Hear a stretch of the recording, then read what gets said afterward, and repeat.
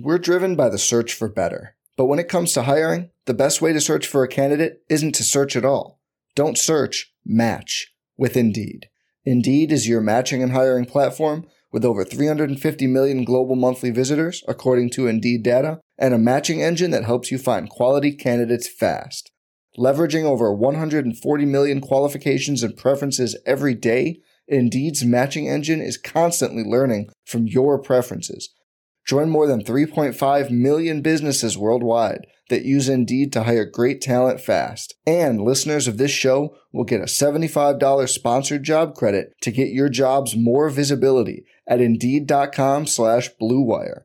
Just go to Indeed.com/Blue Wire right now and support our show by saying you heard about Indeed on this podcast.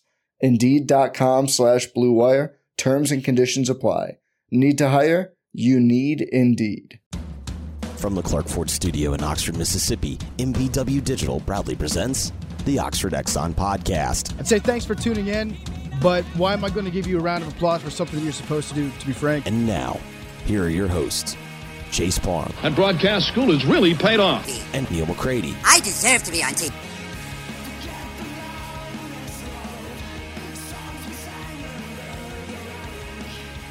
Welcome to this edition of Hand Raised Guys, presented by Comer Heating and Air. I'm Chase Parham, and down the show, I'm joined by Walker Jones, the head of the Grove Collective for Ole Miss. We're going to talk a good bit about where the collective stands right now, where collectives in general stand right now, what's going with Ole Miss, how they sort revenue to different sports, what's going on with the different sports, a lot of stuff with Walker here as June is running out, July, before you know it, the 4th, and then back into another academic and athletic year. So a lot going on right now. We'll talk to Walker about all those things. Really appreciate his time today. Before we do that, let me tell you about Comer and Southern. They've got different names, but they offer the same people, the same great products, and tons of places for that. Oxford, Batesville, Tupelo, surrounding area. You call Comer, 662-801-1777. If you live in Hernando, Memphis, or the greater DeSoto County, Southern, 662-429-4429. This will be the Oxford Exxon podcast on Friday. You know about that, the Oxford Exxon on Highway 6 West, everything from ribs, lunch specials, and much more. They also have the donuts in Brookhaven and Clinton. So if you're in those two locations, let them help you with breakfast, whatever day that is. Again, they can take care of dinner, can take care of all your convenience store needs, and much more with Oxford Exxon and all Blue Sky locations up and down I-55 and throughout North Mississippi as well. We're coming to you from the Clark Ford Studio, 662-257-1900. Corey wants to be your car guy, wants to be your truck guy, and he will help you out. Let Corey help you no matter where you are in the car buying process. Corey will get you there. He'll help you through wherever you are, and maybe you'll just purchase a vehicle from him, help you and him at the same time. Also, Walker and all guests join the My Perfect Franchise hotline. If you're a displaced corporate executive to put your career in your own hands, or you're an experienced entrepreneur wanting the diversity, Andy Ludicky can help. Andy owns multiple franchises and businesses, uses his expertise to help others find their American dream through a very thorough and free consultation process. Call Andy, put your life career in his hands, 100% free. What do you have to lose? Find your perfect franchise at myperfectfranchise.net. Or contact Andy at myperfectfranchise.net. So again, great interview coming up with Walker Jones. We'll go to him now for this edition of the Oxford Exxon podcast and Hand Raised Guys, brought to you by Comer Heating and Air and Southern Heating and Air. So here's Walker Jones. Walker Jones now joining us on the My Perfect Franchise hotline. Walker, thanks for the time this morning. You know, we've talked several times. You got a lot going on. Summer is not summer for you. No vacations. One of the biggest times to kind of keep things moving toward football season. I'm just curious. You've been at this a while. When this got going, they first approached you. I know it's far different than you probably thought it was that first day, but just how different? And did you ever think that NIL and everything going on was ever going to stick to the actual layer of the rule as it was first presented?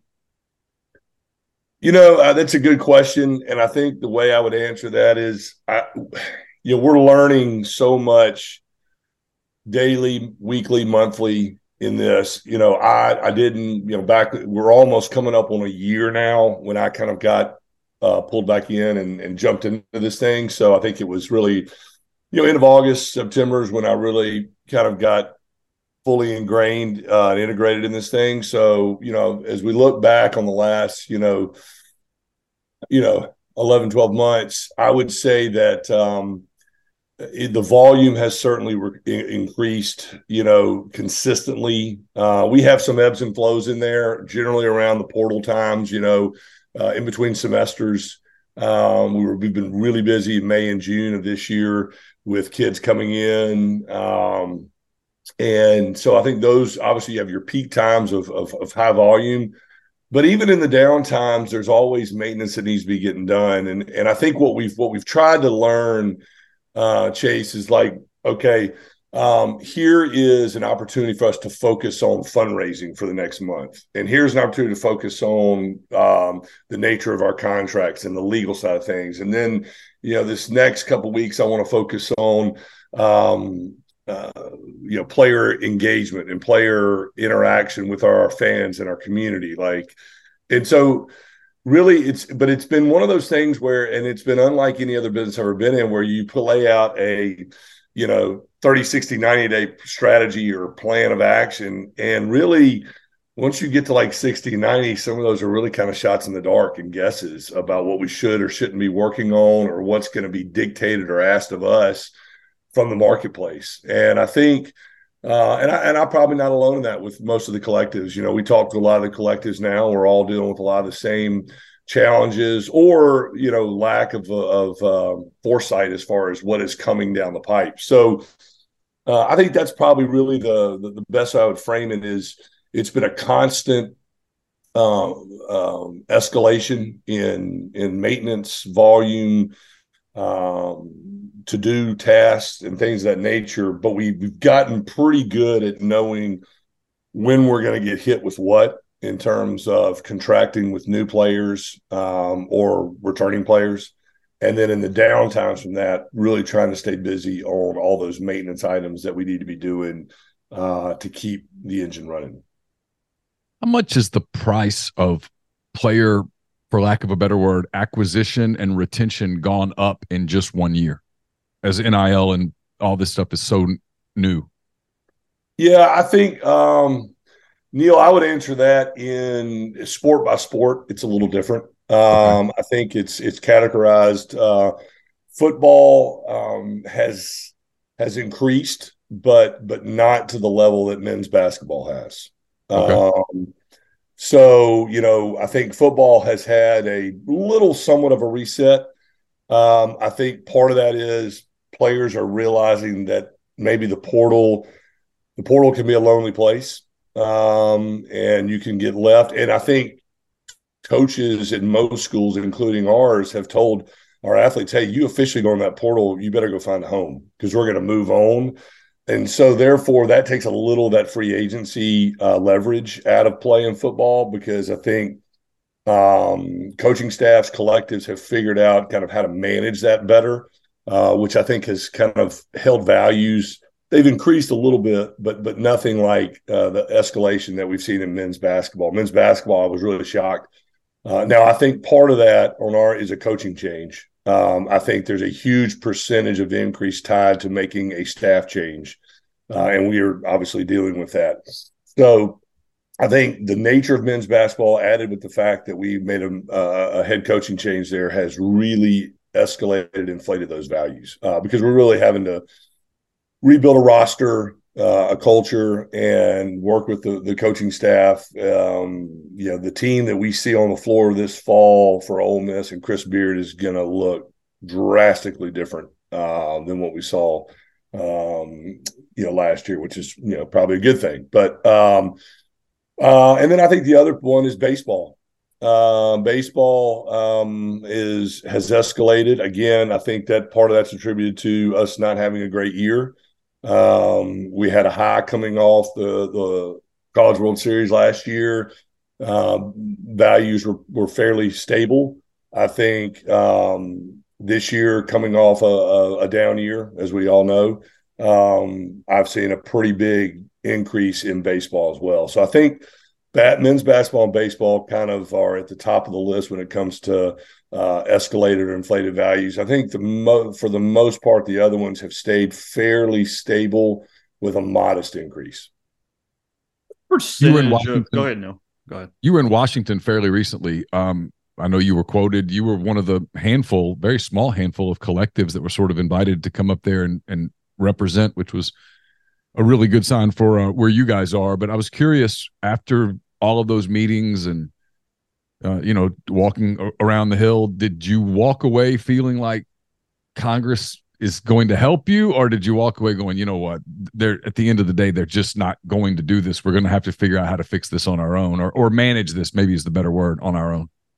I think the latter. I think we all went up there with hope that, there would be this pathway forward for some immediate, and when I say immediate, next, several months of intervention on behalf of Congress. And I think I speak for myself and the others that were there, that we left with that. Yeah, that was probably a little naive on our part. I think, as we all know, Congress is dealing with so many issues, and we've got an election year coming up next year, which further complicates things in their world. I think they understand that they could probably help the cause in some areas. I think where they are struggling is, how granular do they get? How broad? Congress does not need to get down all these different rabbit holes, and they don't want to. And so I think they've struggled a little bit on, what hill to die on, what part of this marketplace or this NIL landscape do they really try to focus on? And the hard part about that is you have all these varying opinions on, employment status, Title IX, antitrust, rev shares, all those things that kind of lead to federal intervention. I mean, when you start talking about Title IX and antitrust issues and employment status, Fair Labor and Standards Act and all that kind of stuff, those are federal issues. And, I think that with just so much that is going on up there, I just think it's going to take way too long to get some immediate help from them. That's just the reality of how that works up there. And so, if you're the NCAA, the problem is, if you're the NCAA, that's really their only play. The NCAA's really only way to get any teeth back into what they're trying to do is have federal intervention and federal preemption of all these state statutes, So, but if you talk to the Republicans, they're all for federal preemption on state law. But if you talk to the Democrats, they don't want any part to do with federal preemption. They want the state. So you're going to get into that political dynamic of, the two sides of the aisle. And if you talk to the Senate, Tommy Tuberville, my former coach, and some of those other senators who have expressed interest here, they want something to come out of the House first that they can then latch onto and try to get 60 senators to buy into that. But the problem is, there's 4 or 5 different House thoughts about who and where it should happen and how deep do you go. So I say all that, Neil, to tell you, I think we're back to trying to figure this out on our own. And I would really say that, in my opinion, getting on that plane and flying home from DC, the one thought I had is the Power 5 commissioners. The Power 5 commissioners, in my opinion, are going to be the ones to have to try to push this. And if they can somehow find common ground with each other, then maybe Congress becomes a little bit easier, and they can use Congress in those pocketed areas to help out. But I really think it's the Power 5 conferences now that have to take the conversation over.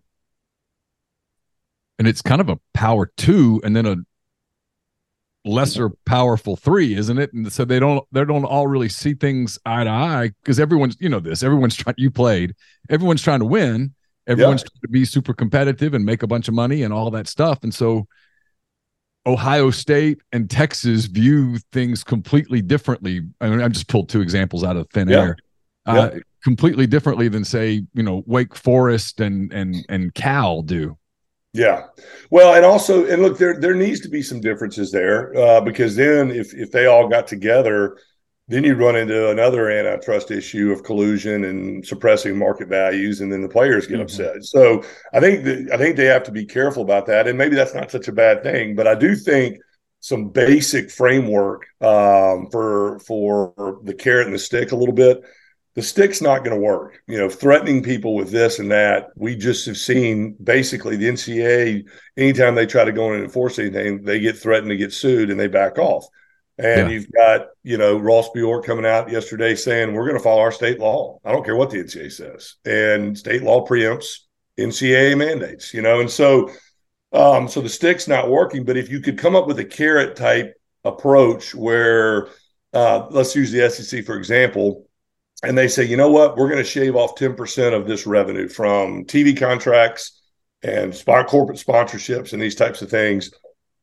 And we're going to offer that up to our member schools, okay? And they're going to use that to fund their NIL. Now, they can still raise money for NIL on top of that, but we're going to give them all X percentage of their revenue for NIL. So Ole Miss is going to get this, Georgia will get that, Vanderbilt will get this. And that does a couple things. It takes the stress off the donor at these schools because 95% of the money coming into collectives is donor funded. So now you kind of answer the donor fatigue problem and give yourself a good start. And then you can, use it. And then the competitive advantage is how well is your collective at using that money and still raising additional money. So there still is a competitive dynamic to it, but you at least solve for some of the donor fatigue. But more importantly, you tell everybody, you take that money, you now have to agree to be governed and regulated by this group. And your state statute needs to fall somewhere in this, range. Otherwise, you're on your own. I know that's really simplistic and there's a lot of issues you have to work with, especially like in a state like South Carolina or Florida where you have an ACC school in there and an SEC school and, state law, so there's some issues you have to work through in there. But I just really think if trying to come up, and we all know too, there's a rev share coming. There's going to be a rev share at some point down the road. So why not try to get out ahead of it instead of be federally mandated to do it and try to get out ahead of it. So when you say that, you mean a rev share from the TV rights and such when the new deals are struck? Yeah.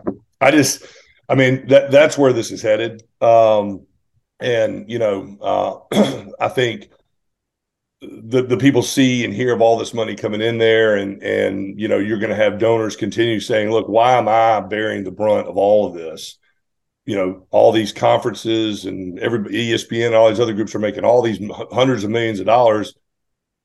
They should be bearing a lot of the brunt of this, And so I just think that's where we're headed. Again, there's a lot of different ways of how that could work. The California state law is really scary from a rev share standpoint. If that were to happen, that percentage is so high that would have a real damaging effect on Title IX. Schools are going to have to cut a lot of programming. A lot of athletes are going to get left behind. So we got to be careful about how far we go down that road. But I think it's to some degree there's going to be some sort of rev share. Not to put words in your mouth, but I've heard this from other people at other schools too. The current model feels like it's so donor driven. Mm-hmm. Like you're just hitting up the same people over and over and over. And at some point, we always use I'll use the same example we always use for consistency, right? Kentucky and South Carolina are going to play a football game and someone's going to lose. They're not both going to win. And as losses pile up and anywhere, pick your school, Arkansas, Missouri, whatever, they lose games. The fans go, all right, you're asking me for money. You're telling me I got to help pay for the players. I'm doing it. We're not doing any better than we normally do. Why am I doing this? And that feels like that particular model is sort of unsustainable. And I'm not picking on South Carolina or Kentucky or whoever, but 14 SEC teams are going to play, and not everyone's going to have a great year. I worry about it for Ole Miss. It is what keeps me up at night in this area because, again, I think our fans in this first year have given generously. They have trusted us. They have supported us. They've done everything they have to. They've given us an ability to compete at a really high level and punch way above our weight. But to your point, what I worry about is if we're not super competitive across the board, to your point, they're going to say, we're kind of where we were before all this came out. Am I still going to keep doing? And oh, by the way, the university keeps calling me for my ticket donation, capital campaigns, the law school, the business school. So I am very sensitive to the donor fatigue issue, and I think it's real. I've made a bunch of comments about that sustainability needs to be at the top of the pecking order when it comes to issues we need to talk, the transfer portal and all these other things we have to talk about. But student athletes should be really vocal about sustainability because it's very important to them. And the current model as it exists today is not sustainable for the large majority of people. And, like you look at us this year, we were 7-0 when we launched this thing last year and top 10 in the country, man, everybody was fired up. I'm in. You lose 4 of your last 5. You have a down year in basketball. You have a down year in baseball. And, all of a sudden everybody's going, okay, this coming year better be really successful because you're kind of paying forward. You're kind of paying forward. There's kind of a 12-month cycle to you give money today. You probably won't see that manifest itself until the following year when you can get kids on campus and get them in the system and all that. So this year is really important for us to be competitive, or we're going to have that issue that you just outlined. Now, what I tried to do was start this subscription model and try to get, thousands of Ole Miss people to give us $25, $50, $80 a month like they would for a Netflix account or Spotify or whatever. And knowing that those are your people, you're kind of ride or die fans. They're going to go through the waves and the ebbs and flows of wins and losses. And most of the time they're going to stay with you. And that's what I think that's helped us a ton because we were able to raise close to 50% of our goal through that reoccurring revenue model. And that was my thought was, let's take the wins and losses out of it. And let's just hit those ride or die fans who are buying tickets, who are coming, who are red and blue, and they can stomach $50 a month, $100 a month. And I can then now project cash flow. And so that model's been really helpful, Neil, to try to counteract what you said, the donor fatigue issue, which is real. But even then, you still have to have major gifts. You still have to have corporate sponsors. There's still another 50% of the revenue we got to go find. So, and again, until there is some sort of rev share that takes the pressure off the donor, we're all going to be faced with that. What do you tell especially the mid-level donor who has donor fatigue, that buys the season tickets, that donates, but has to budget it, 10, 20 grand, whatever that number is, it's bigger than you're talking about, but not your big corporate gifts or what we would consider more wealthy, where it's not as big of a deal on a day-to-day level, but they're taking money away from something they would do discretionary with their family. Right. What is the message to that group of people? Because frankly, that's a lot of my age group right now. Yeah. As we kind of accumulate adulthood. I think it's and because the state statute and the NCAA guidance has evolved to some degree, we can be much more intentional about the messaging of NIL. That was really the hard part when I got involved in it last year. Lane kind of couldn't really talk about it publicly, but yet behind the scenes, he's telling me it's the only thing that matters. So I'm like, well, we need to be able to tell people that, and that was like my big thing to Keith and our compliance people were like, look, y'all kind of talked me into doing this by telling me this was the most important thing in Ole Miss athletics. But I need, me saying that and Lane Kiffin or Chris Beard or Mike Bianco saying that, it's a lot different. So, I think it's messaging, Chase, to answer part of that question is we need to be able to message to people how truly important it is to the overall success of the program.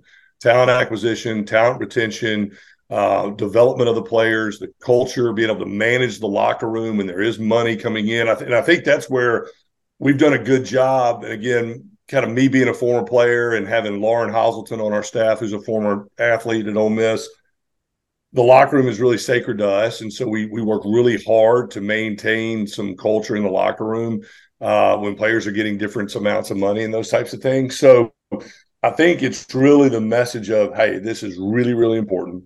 Our coaches are 100% behind it. Your money is being spent in a very thoughtful and impactful way. We're considering as many factors as we can to do it. And hopefully within that, and we're going to do some of this coming up here at the end of the summer, we're trying to bring these athletes closer to the fan bases, because here's one of the things, and we all know this. When I played, players were there 4 or 5 years at a time. You got to know them. You got to know who they were. They became part of the culture. And well, now these locker rooms look different every year. Players are here maybe 1, maybe 2 years. And so that affinity that the fan base wants to feel with that player is really hard to get because of the nature of the portal and the people coming and going. So one thing that we can try to help solve for is to fix that problem by putting a face to these names and getting them really close to our fan base. We had a crawfish bowl this spring. We're going to have a big donor event here going back to school around a football scrimmage. We're doing a lot of activation with our athletes within the city of Oxford and trying to, again, we're going to have a couple podcasts coming up here into the summer with some of the new athletes. And I know you guys have done it as well, where you've tried to put a face to some of these new players through these media lenses and through the activation that you can do with NIL. So I think that's probably the message, the answer there, Chase, is the right messaging coming from the coaches so our fans know just really how important it is to them. And then secondly, giving them the ability and creating a bridge for them to create some affinity with these athlete rosters that turn over so quickly. Take a break in the podcast, tell you about Prime Shrimp. You can get 7 different flavors delivered directly to your door. A couple of my favorites, the signature, the New Orleans style barbecue. They're great for salads. They're great for lunches, quick snacks, or even dinner to feed your family. The summer's pretty busy, so let Prime Shrimp take care of you. Again, with all those different flavors, fewer than 10 minutes, freezer to plate, and you get restaurant quality shrimp. They also offer the 2-pound bags of individually frozen shrimp, a lot like was at the grocery store, except a higher quality shrimp from the New Orleans-based company. They're also available in Rouse's Markets if you have one of those nearby. But if you need them mailed to you, we can help you out. You buy 5 pouches or more and use code RG, and you get 25% off. That's code RG, 25% off, primeshrimp.com. Summer is here, and Heavenly Sunshine Property would like to take the opportunity to remind you about the importance of taking care of your outdoor living spaces. Regular maintenance is key to preserving the beauty and integrity of your home or business, and one of the most effective ways to maintain is through power washing. Some of the key benefits include increased curb appeal, damage prevention, creating a healthier environment. It also saves you time and money. They've been serving the Mid-South and Oxford for over 4 decades. Their full-service commercial and residential property maintenance includes power washing, soft wash roof cleaning, facade cleaning, and window cleaning. Don't wait until it's too late. Contact Heavenly Sunshine today and get ready to enjoy a brighter, cleaner outdoor living space. HeavenlySunshine.com or 662-342-1203. You get a free estimate. You can book that today. You can use code MPW10 for a 10% discount. Podcast also brought to you by Northeast Spark, NESPARC. Service people across rural communities. 2 packages. The Ignite, the 100 Mbps, or the Blaze, the 1 gig that powers the Clark Ford studio. Your hometown team bringing you world-class broadband. That's NESpark.com, 662-238-3159. Get the best internet in Lafayette County, also parts of Union and Pontotoc counties for those who previously did not have internet. And then last but definitely not least, G&M Pharmacy, 662-236-2222. They're right there on South Lamar in Oxford. They're my pharmacy. They deliver stuff to me every day. They do that for free. Free local delivery with G&M. Take care of all your pharmaceutical needs. They even help you transfer your medications. If you're using one of those big box pharmacies that doesn't care about you, switch to G&M. You make 1 phone call, they take care of the rest. Done, simple, easy with G&M in Oxford or Tyson Drugs in Holly Springs. Again, that's 662-236-2222. We've talked secondarily. You got something new? Yeah, it's kind of a follow up on that because that's interesting. And you played.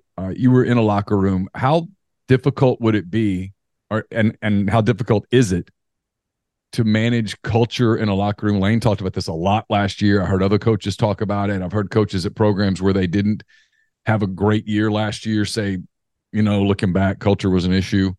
Yeah.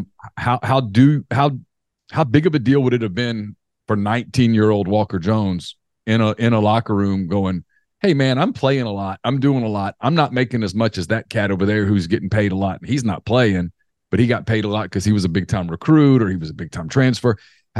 How hard is it to manage that?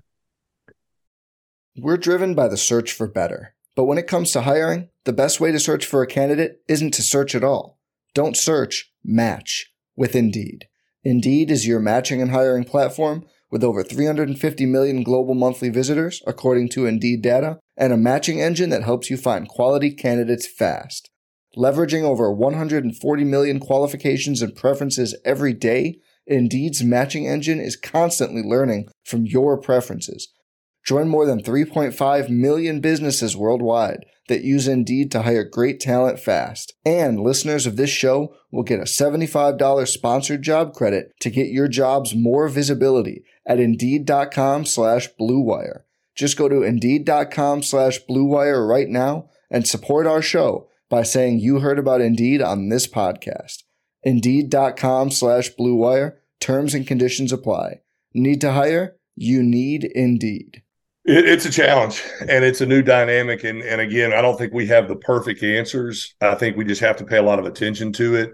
We have to educate our players on confidentiality, and your deal is your deal. And, a little bit of that NFL mindset that you have to have about, and it kills me to say this, and I almost cringe when I do, but we have to kind of treat it more a little bit like a business. And again, we're talking about college athletics. And so I'm like, golly, I can't believe we're having to have this conversation about a bunch of 19 and 20-year-olds. But really, that's kind of what we have to do. And I think that's where Lane has been really good in his staff. Lane is a professionally minded head coach. He was an NFL head coach. Obviously, he grew up in an NFL locker room with his father.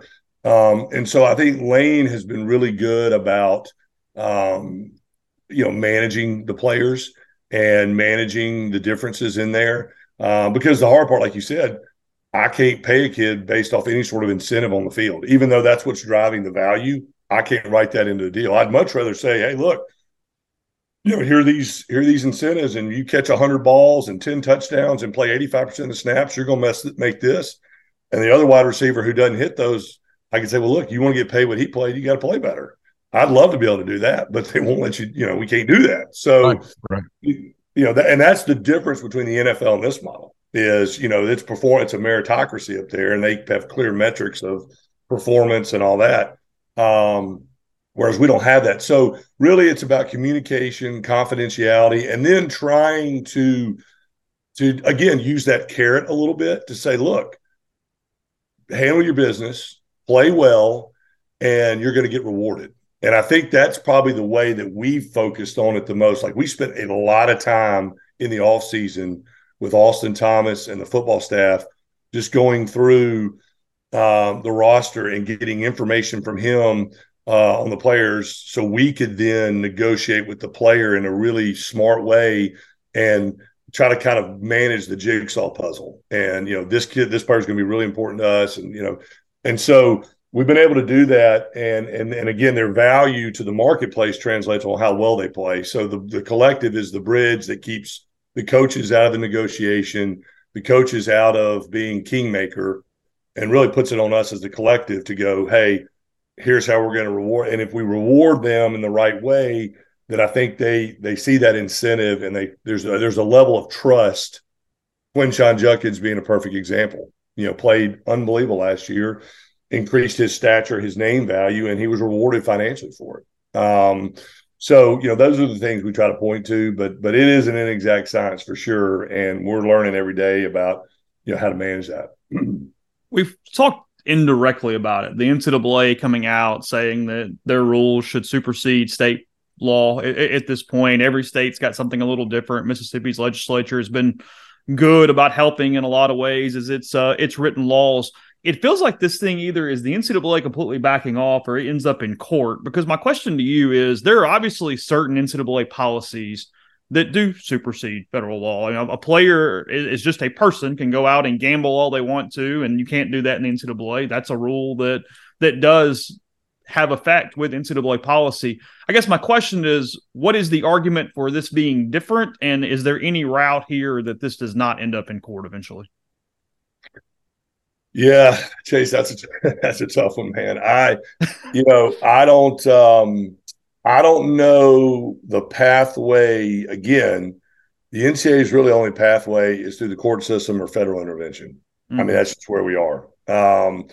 And so I don't know if there's another pathway other than, again, the conferences coming together and figuring out a way to incentivize schools to sign up, to be regulated.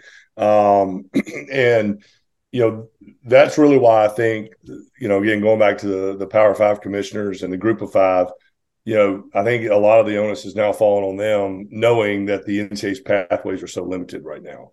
And again, to your question, there's a lot of contradictory guidance and preemptions.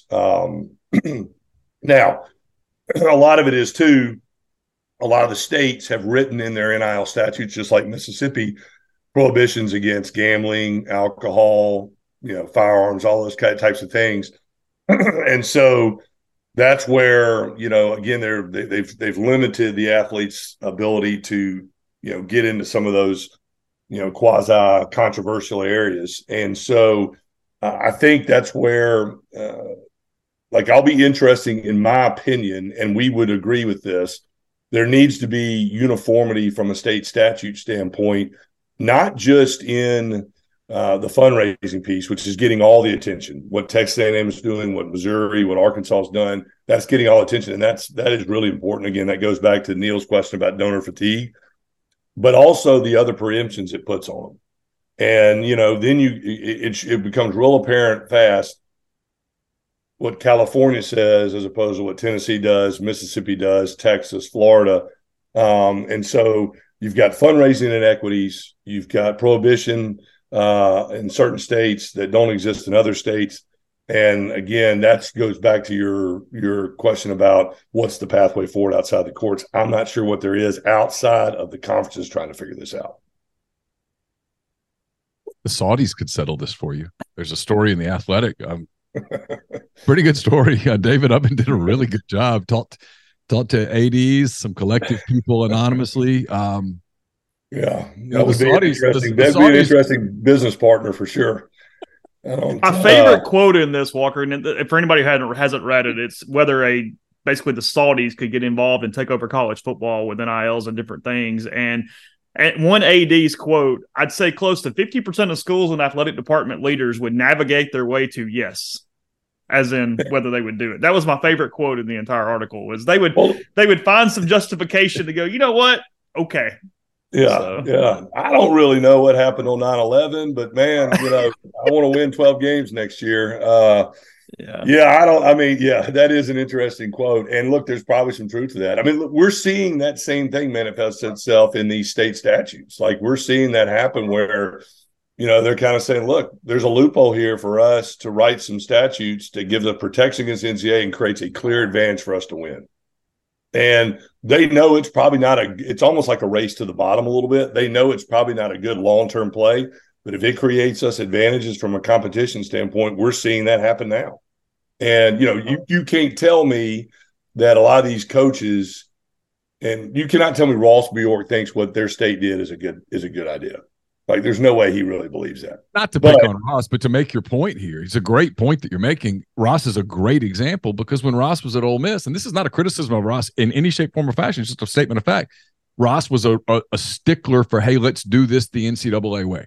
We're a member institution. These are the rules. We willingly agree to the rules. Let's follow the rules. Let's do it the right way. And now he's at Texas A&M, and their legislature, and because of their resources, they can, they can create an advantage for themselves. And he's the AD at Texas A&M. That's where his bread is buttered. And he goes, hey, screw the NCAA. I mean, these are the state rules, man. They're meaningless. I know a lot of people criticize him for it, and I'm like, I get it, but at the same time, I understand his stance as well. Oh yeah, look, again, his job is to create opportunities for his student athletes to be competitive and and have the resources to develop and mature and grow at the highest level. And that. And so, again, that's what I'm saying. I mean, personally, off the record, if you talk to Ross, I would bet he'd be like, yeah, but, to your point, Neil, like, that's the world we're in right now. And to Chase's point about the Saudis and 50% of the A's trying to find a way to get to a yes, I mean, that's just the nature of competition. So, and I think that's what drives Greg Sankey crazy and these commissioners is, look, I've got currently 14 member schools, and 4 of them have a decided advantage now over the other 10. And there's not really much I can do about it right now. And so that's where, we've been, trying to talk about this possible rev share. And there's some other small tweaks that we've got actually a really good group of collectives that's come together to form a little bit of a trade association. And it's 8 to 10 collectives from across all the Power 5 conferences. We're one of them. And we're going to propose some real basic areas of commonality that we have between the NCAA and the universities and the athletes, an agent registry, really, in every pro sport, agents have to register and they have to go through some bells and whistles, and that should be no different than this. Some tweaks to the portal here or there, which helps, sustainability and those types of things. So, we're trying to elevate the conversation. The cool thing about being in the collective is we're the point of intersection for everything. So we got the university, the NCAA, the players, the donors, the marketplace, the brands. So we're right in the middle of the thick of it. And our kind of, thought is, look, far be it for me to tell everybody how to run this or what we should or shouldn't do, but I want to give everybody the real information so we can get the really smart peoples to make the right decisions. So, the problem the NCAA's gotten into, they take a lot of anecdotal information and then they turn it into fact. And I think that's what's gotten the NCAA in trouble. So get with the collectives. We're in the trenches every day. We can tell you exactly what's happening and where some of the loopholes are and where some of the problems exist, and share that information that's real time and tangible. And then you guys can use it to formulate what we need to do going forward. And I think that's what we're trying to do on the collective side. Just curious, what percentage of the funds that come in for you guys is earmarked to a specific sport versus general fund? And how do you sort of figure out percentages and the way that dynamic works inside the ecosystem of the major sports? Yeah, that's a good question. We have accounts for every sport on campus. We have a general account as well. So we'll have donors who will, the neat thing about NIL is you can say, hey, I want this money going to this player or to this sport. I mean, you can actually earmark it for that. And so, when that happens, we'll put those funds in that particular account, earmark it for that player or that team. And then the other big piece of it is just the general donations that we'll have that we can then filter out to those sports as needed. But really, if you look at it on a percentage basis, it's probably no different than a lot of businesses and from a budgeting standpoint where you really try to, as a percentage of revenue, try to allocate these money. The hard part was we didn't have history to go back and say, oh, in 2019 we spent this, and 2020 we spent that. So we didn't have a lot of history. But now going into technically 2 to year 3, we do have a little bit of history now, and we have seen the percentage of growth that goes. And obviously, when you look at the pool, football is probably garnering, 60 to 65% of that money. Then you've got your men's and women's basketballs right there behind football, and then baseball behind that. And then you've got all the other sports in one pool together. The cool thing is we've now contracted with over 170 athletes. When we started this, we had 30. So we've grown our athlete roster in a big way, and we have a minimum of one athlete from every single sport on campus. So we've been able to add a pretty diverse athlete population and spread that money out. But that's really kind of how we look at it. Is football is your majority of the volume and the resources, and then you just staircase it down: men's basketball, women's basketball, baseball, and then all the other sports that you take care of. And, and that's really, I've seen our fans gravitate more towards the sports specific giving recently. Like more and more of our donors are going, hey, I really want to help Chris Beard out. Hey, I really like what Coach Yo's doing. Hey, I want to help Mike Bianco rebuild this thing. I want to help Lane get to Atlanta. So I've probably seen a trend line over the last 6 weeks, probably, of our donations going more towards those specific sports than just the general fund. Does that, maybe concern's not the right word here, but as this thing ebbs and flows, is that a thought process of, and I don't want to do a sport thing to make somebody whatever, but sport A has a heck of a season and really jumps up, and sports B struggles. And like you said, it's a 12-month forward, but at the same time, those earmarks get kind of crazy. You can end up suffering in the sport that goes down because everybody's really damn excited about this other sport that's moving up. Yeah, no doubt. And look, I've had to have conversations with some of our donors and say, look, I love the fact that you want to help this sport out, but I really need help over here. I need you to maybe split that up and let me use some of that over here, and again, for the most part, our fans are like, hey, I trust you, Walker. Y'all do whatever you need to do. And that's really, you'll get the phone calls, or we'll be sitting in a room and, and they'll say, look, we want to give to baseball, but we also know that basketball may need a little help. And we really love Chris Beard and Coach Yo. And, we're willing to give a percentage over there too. And really kind of trust us. Most of the time I'll get hey, where do you need it? Who needs it the most right now? And again, as a donor, I think that's neat.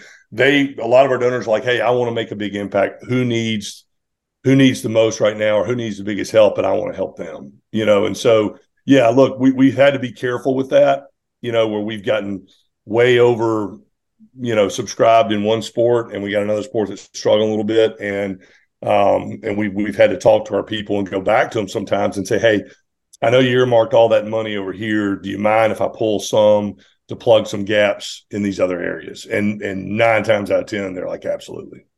You surprised me a little bit with that. Is baseball, women's basketball pretty similar on funds used? No, baseball's bigger. Okay. Baseball's larger. And now they were the previous year, what Coach Yo had and what Mike had was pretty similar. Okay. Now, baseball, obviously, again, trying to rebuild the roster and those types of things, theirs has elevated and has certainly gone up. But Coach Yo's been great to work with as well. She's done a great job. She was able to be very active this year, and really was very helpful in bringing in some top-notch players that we were able to work with, and create. It's interesting. Our female athletes are our most valuable marketers in the community. We have more requests for our female women's basketball players, track athletes, soccer players to come, do this store opening, show up at this promotion, tweet this out, post this out, than our men athletes, really. I mean, obviously you've got, your Jackson Darts and Quinn Shine and those guys who are big names, but and when you talk about real marketplace value and activation in the marketplace, Coach Yo's roster is very valuable. We get a ton of requests, and we've had a ton of corporate sponsors sign up just to be able to utilize that women's basketball roster for marketing purposes, which has been really neat to see. No, we're running out of time with you. I was curious. I saw we're On3 listed you guys as one of the 10 most ambitious, I think was the word they used, NIL collectives. You were there with some pretty select company. What did that mean to you? How did you sort of interpret that?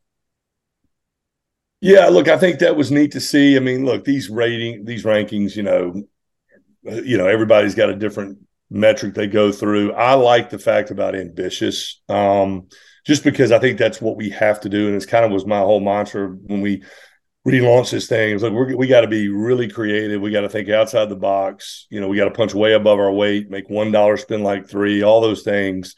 And the only way to really do that is to be creative, progressive, ambitious, whatever word you want to use there. And I think that's what we've tried to do, with some of the deals that we've done, with the way we've managed our players, managed our money. And I think that, that caught people's attention. I think it was, it was good to see us in that group with the likes of, a lot of really big traditional names, and I think there were only 4 SEC schools in there. We were one of them, so I think that was neat to see that. And look, it's a tribute to a couple things. Our staff has worked really hard and done a really good job internally, so I'm really proud of our staff that does this stuff daily. I'm also really proud of our fans and our donors, because again, we're a donor-funded organization, and our fans gave us the ability to go out and sign up for those partnerships. So I think all Ole Miss fans hopefully take some pride in that. Our staff obviously does, but I hope our school and our fans do as well. And again, my whole thing about that is I love the ambitious word in that, because I think that is kind of what we've tried to be and who we've tried to be. And again, it's proof that we're doing things in the right way. We still have a lot of work to do to stay there. It's one thing to get there. Now you got to stay there. So, but it was good validation to know that people are taking notice, and I hope it turns into a recruiting tool for our coaches.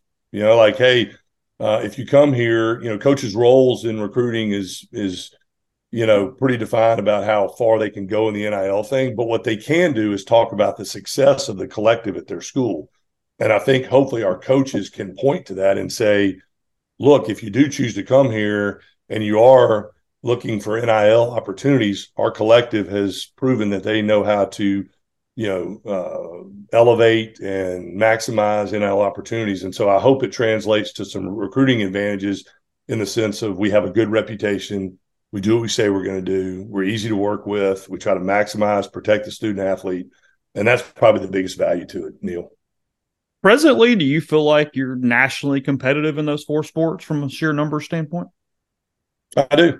Yeah. I do. Again, having access to some of these other collectives, and we share information, obviously not all the information, but we share information, and I hear a lot of commentary. And again, I think number one, anecdotally, people are like, oh yeah, Ole Miss is they're pretty good at what they're doing, and I'm hearing that from USC, Ohio State. The guy from Michigan who's running the Michigan Collective called me to get my opinion on some stuff, and that tells me that he's recognized that we're doing things the right way. So you get that kind of feedback. But I think that here, and the other thing too, hearing from the players, some of the players that have come in here and transferred in here, their agents or their parents are like, wow, we've never heard all this, or we never thought y'all had that many resources, or, because again, my whole thing was, look, we're going to compensate your son or daughter at a very competitive level, but we're also going to put a lot of resources to help them develop and grow and maximize what they're doing off the field.